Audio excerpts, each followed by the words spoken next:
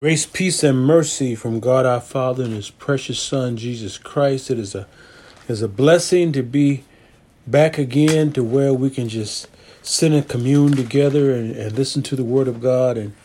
And saints, it is truly a blessing on your part that you will take the time out and say, I'm going to use this time to just fellowship with the Lord. Truly, He desires our serving Him. He desires to commune with us, and it's just a blessing. And I commend you for taking the time and saying, I'm not going to let nothing separate me from just spending this time listening to the Word of God. Amen. If you be so kind, open up your Bibles to Matthew chapter 21. That's Matthew chapter 21. We'll start at verse 1. In verse 1 it says, And when they drew nigh unto Jerusalem, and were come to Bethphage, unto the Mount of Olives, then sent Jesus 2 disciples. What we are seeing here is what Jesus went through and how He prepared for His crucifixion. Just like many of us prepare for our final days, Jesus did the same. Saying unto them, Go into the village over against you, and straightway ye shall find an ass tied, and a colt with her. Loose them, and bring them unto me. According to the manner of great persons among the Jews, but especially to fulfill the prophecy, the Messiah, a king of the Jews, should come riding upon a colt, which is the foal of an ass. It would be an ass which no man had rode before. Also, riding a horse represented war, but riding an ass or mule represented peace. And Jesus is the Prince of Peace. And notice He said, Bring them both to me. And if any man say aught unto you, you shall say, The Lord hath need of him, and straightway He will send them. You see, Christ did not take without the permission of the owner. All this was done that it might be fulfilled which was spoken by the prophet, saying, Tell you the daughter of Sion, Behold, thy king cometh unto thee, meek and sitting upon an ass, and a colt, the foal of an ass. In fact, it says in Zephaniah 9:9, Rejoice greatly, O daughter of Zion. Shout, O daughter of Jerusalem. Behold, thy king cometh unto thee. He is just and having salvation, lowly and riding upon an ass, and upon a colt, the foal of an ass. Verse 6 says, And the disciples went and did as Jesus commanded them, and brought the ass and the colt, and put on them their clothes, and they set him thereupon. And a very great multitude spread their garments in the way. Others cut down branches from the trees and strawed them in the way. This is where the Palm Sunday comes from. The Sunday before Easter Sunday, the Resurrection Day. Spreading clothing and putting branches before a king was an expression of great honor, just like pebbles are thrown down before a bride enters. And the multitudes that went before and that followed cried, saying, Hosanna to the Son of David. Blessed is he that cometh in the name of the Lord. Hosanna in the highest. And when he was come into Jerusalem, all the city was moved, saying, Who is this? And the multitude said, This is Jesus, the prophet of Nazareth of Galilee. You see, this is not the only time Israel was moved or troubled at Christ's appearance. Once was at his birth with Herod, knowing the king was come. And now, just before his crucifixion, seeing the king crucified. And Jesus went into the temple of God, and cast out all them that sold and brought in the temple, and overthrew the tables of the money changers and seats of them that sold doves, and said unto them, It is written, My house shall be called the house of prayer, but you have made it a den of thieves. Not even his soon departure stopped him from doing his Father's business. People have always taken this to mean the buying and selling of things in the church. But back then, what they were doing was cheating, defrauding, and taking advantage of the poor. They made the temple a place of gain. They had to offer a lamb and other things for their sins to be removed once a year. But animals that were lame, blind, sick, they offered were not acceptable to be offered as a sacrifice. They thought this sacrifice would be acceptable by God.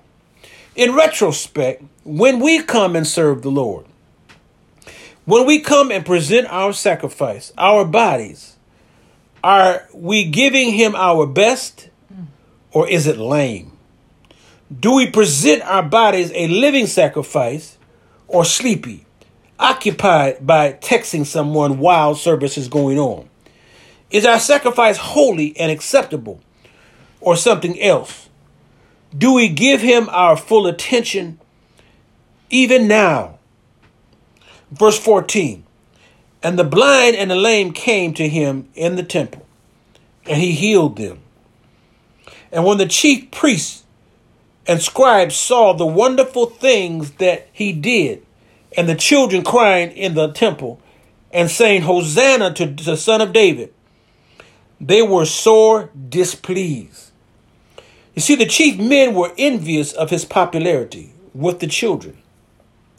Men get offended when children have anything to do with Jesus, even today.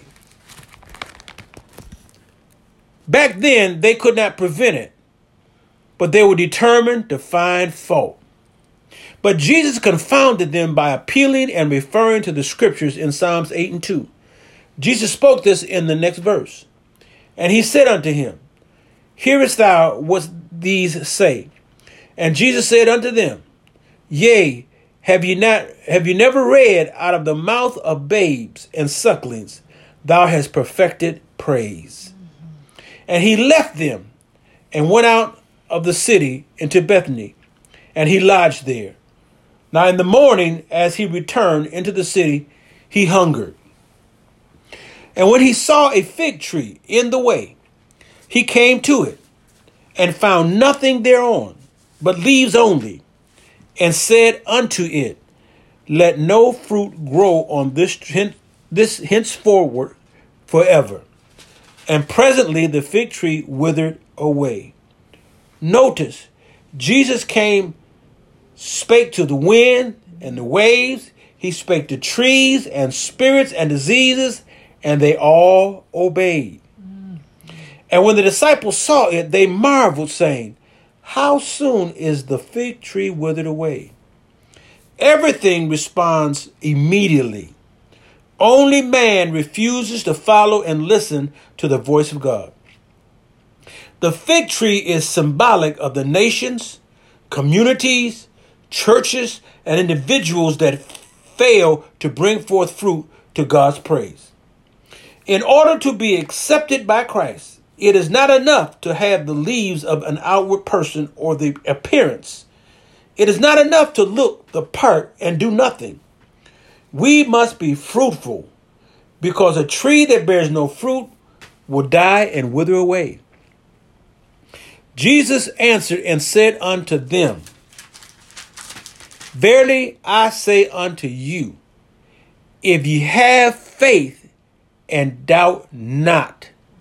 This is what we strive for, to have faith and doubt not. He said, if you have faith and doubt not, you shall not only do this which is done to the fig tree, but also if you shall say unto this mountain, Be thou removed and be thou cast into the sea, it shall be done. And all things whatsoever you shall ask in prayer, believing, you shall receive. Key, asking and believing, you shall receive. The mountain is a metaphor. To remove a mountain means you have the power to overcome any difficulties. So by a firm and lively trust in God, you are able to work the greatest miracles in God.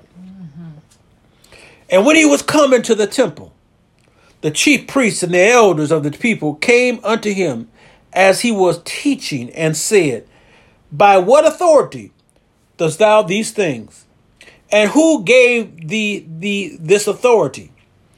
By what authority was the question and demand by the Sanhedrians and Pharisees?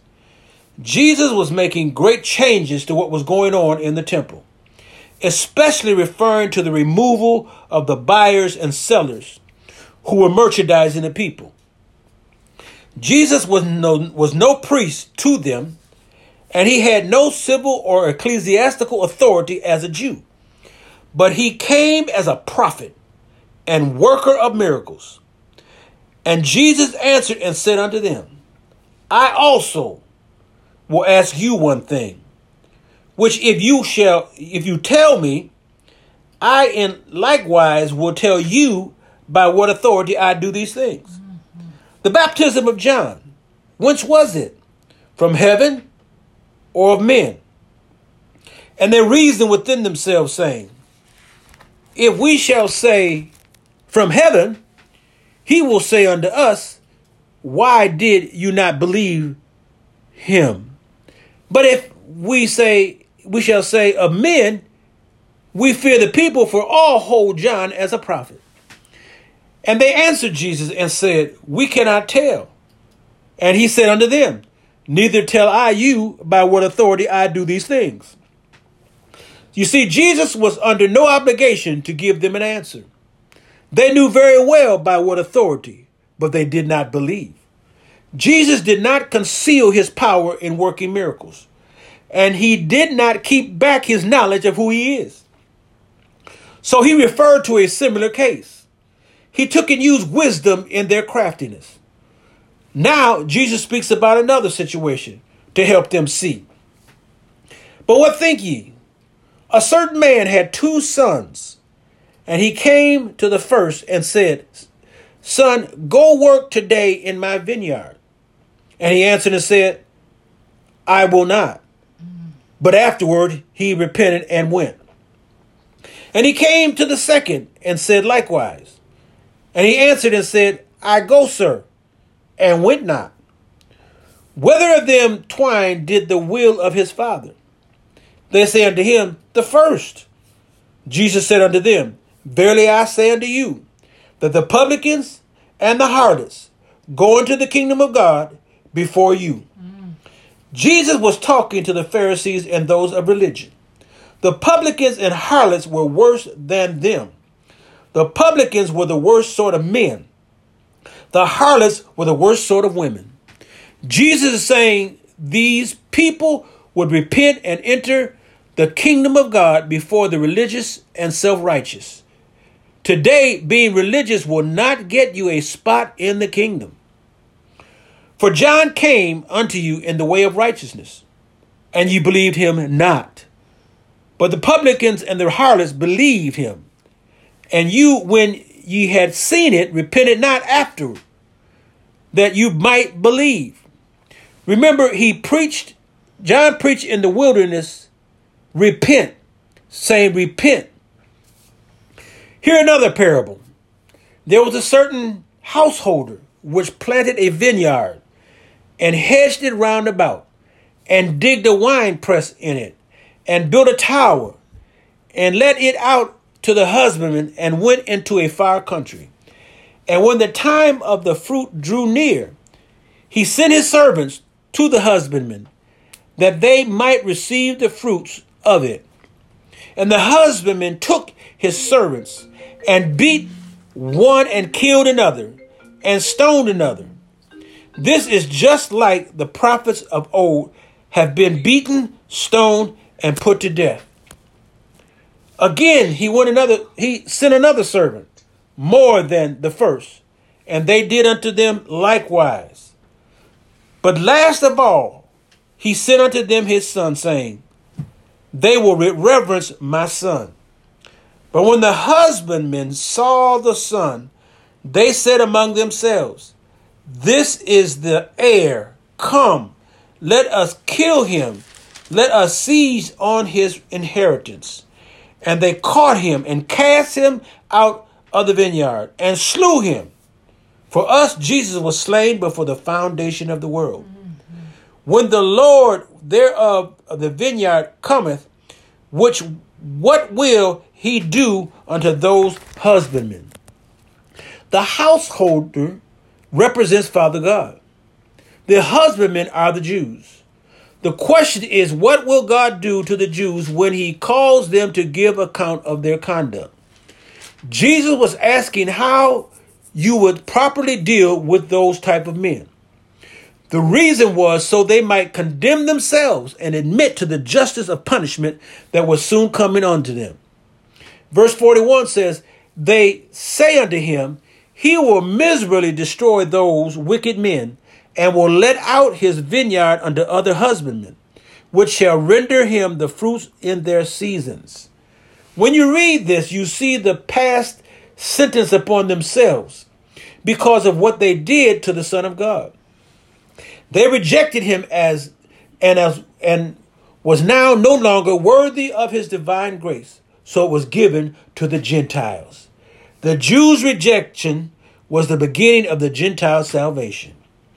Jesus saith unto them, Did you never read in the scriptures, the stone which the builders rejected, the same is become the head of the corner.